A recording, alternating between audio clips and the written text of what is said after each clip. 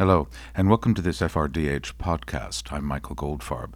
I'm on assignment in America at the moment, making a radio documentary about Donald Trump's first 100 days in office, and I decided to ask someone who's been in the military a bit about how the military views the new president. Robert Bateman is a historian and a recently retired lieutenant colonel from the United States Army.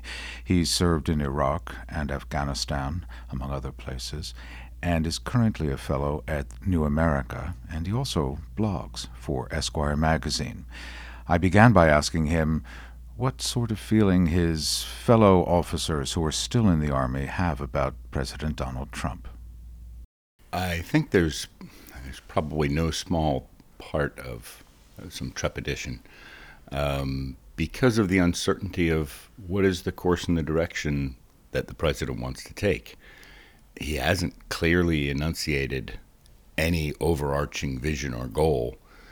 America First is a slogan, that's well and fine, but it doesn't provide any understanding of his guiding principles as far as grand strategy or national military strategy.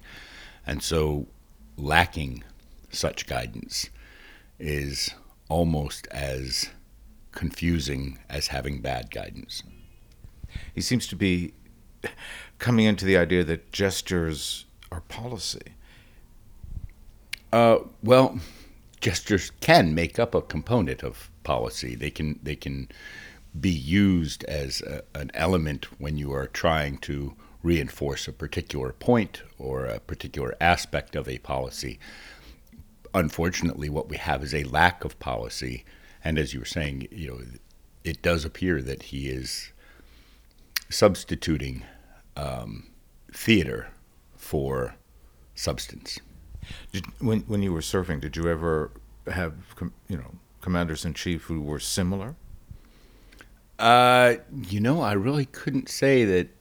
I first came into uniform under Reagan, and then Bush, and then Clinton, obviously, and even Bush 43, and then President Obama. And in each case, there was, from the very inaugural, some sort of principle stated about where they stood and where they would be going with regards to grand strategy and national strategy. Yeah, but not with this one. No, not with this one. He had other things that were on his mind during the inaugural. What other you're smiling there? Well, yeah, living here in D.C., I saw the size of the crowds with my own eyes. I didn't need photographic evidence, but apparently he didn't like the photographic evidence. Is he seeing photographic evidence when he's making a decision to throw tomahawks at Syria? Or is this something that's just ordered up? I mean, what have you heard? Is it ordered up out of the blue, or is he going through the usual procedures with his security and his defense chiefs? The best indicators that you'd have about what sort of briefing process he's receiving. Every president receives their briefings in a different way. The news that has been coming out has been about the presidential decision briefs and presidential information briefs, usually presented by the intelligence community. So, for example, President Obama preferred 10 pages of typewritten material that he would read ahead of time, and then he would question when he got an oral briefing. Various other presidents have preferred more graphics, more visuals. The current president apparently prefers 1 page, just bullet points, and the evidence seems to suggest that he doesn't look too closely at even that 1 page. That suggests that whatever military decision briefings he's receiving are probably fairly truncated and couched in the lowest common denominator terms. So as we speak, the news of the day is both Syria, but also there's a flotilla heading towards the Korean Peninsula, which in an age of gestural news, it's all over, visuals, aircraft carrier surrounded by other warships. What is this about? What do you think is happening here? Well, it is a gesture again. The Carrier Strike Group, based around the carrier Carl Vinson, on paper has quite a bit of punch. There's the aircraft carrier itself, and then two destroyers and a cruiser. But in the reality, in any sort of Korean scenario, that aircraft carrier is useless as tits on a boar hog. It would be the missiles on the two destroyers and the cruiser. But one thing that I've noticed is that nobody's really been talking about the idea of us conducting an attack. That's nowhere near enough force, because North Korea is not like Syria, has a much more significant and robust air defense systems, and not only that, but all their targets are hardened, and the cruise missiles are not designed for hardened targets. But the cruiser does have an interesting system on it that nobody else does. It's called the Standard Missile, but it's the Standard Missile version 3, and that can shoot down ballistic missiles. It's part of our National Ballistic Missile Defense Shield. If I was a betting man, I would say that would be the utility in the coming days of having that carrier strike group there. Not for the carrier and not for the Tomahawk cruise missiles on the destroyers, but for the defensive capacity on the Ticonderoga class cruiser, the Lake Champlain.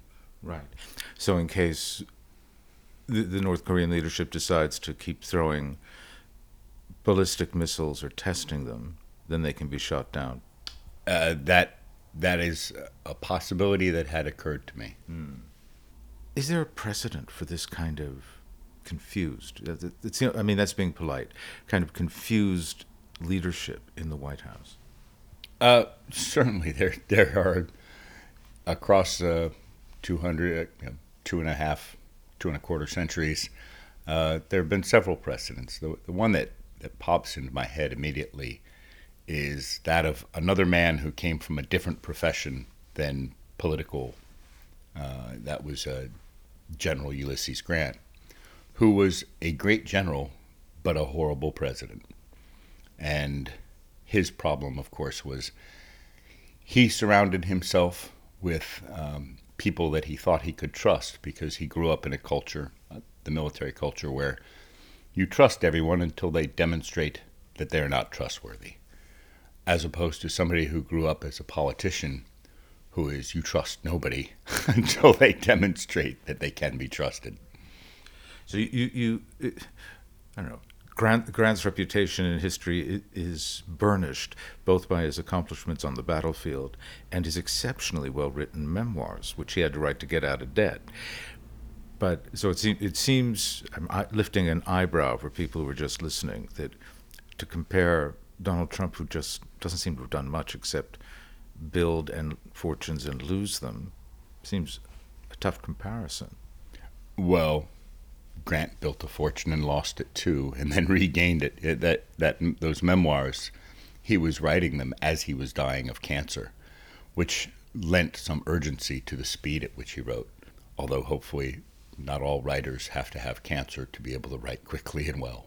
If you were still in the military, and if you had been tapped on the shoulder, not by this president, by a different president, to advise on the big security challenges that are likely to be coming up over the next 24 to 48 months, what would you be telling them?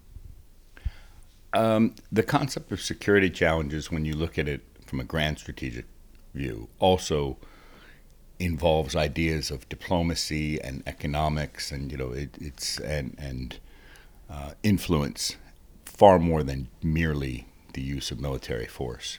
And so when you're looking at long-term challenges, one of the areas that concerns me most is relative influence and potential conflicts throughout Africa, and in particular the potential for competition between us and China across many nations where corruption is endemic and therefore forms an element of the threat to national and economic security and stability. It's interesting because we never, ever hear about that. Periodically, The Economist or the Financial Times will have a special section about, whether a portion of Africa, some East Africa, West Africa, coming out of corrupt period, going back into corruption, the effect of oil in Angola, but we never hear about that competition. And because what we hear about is the disintegration of the Middle East and into the Horn of Africa, but we never hear about that. So that's interesting. That's what you would be pointing people towards. Yes, it's not a new development, and that you don't hear it that often. I'm sorry, you're sitting down with a true DC geek making those lines. But it's not a new development, and we've seen this sort of thing developing over the past 15 to 20 years. It is just an extension of, for example, for the Chinese, what they're doing in the South China Sea is the first ring of their expansionist thoughts.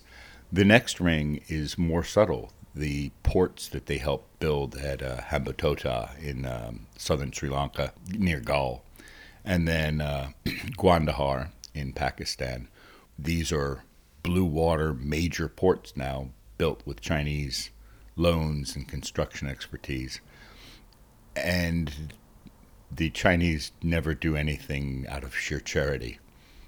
You're seeing similar efforts spread across Africa, particularly in places where the United States doesn't have as much influence, and almost to a degree can't have as much influence because of the nature of our rules about dealing with certain regimes and in certain environments. Right. I know that China has provided all kinds of security infrastructure to keep the ever-living ruler of Zimbabwe, Robert Mugabe, in power. They provide all manner of sophisticated eavesdropping so that he can keep his population subjugated. I assume they do it elsewhere as well. And it's not just in the security department. It's take, for example, road building. Government of country X that wants to build a road infrastructure, just flat out bridges and highways.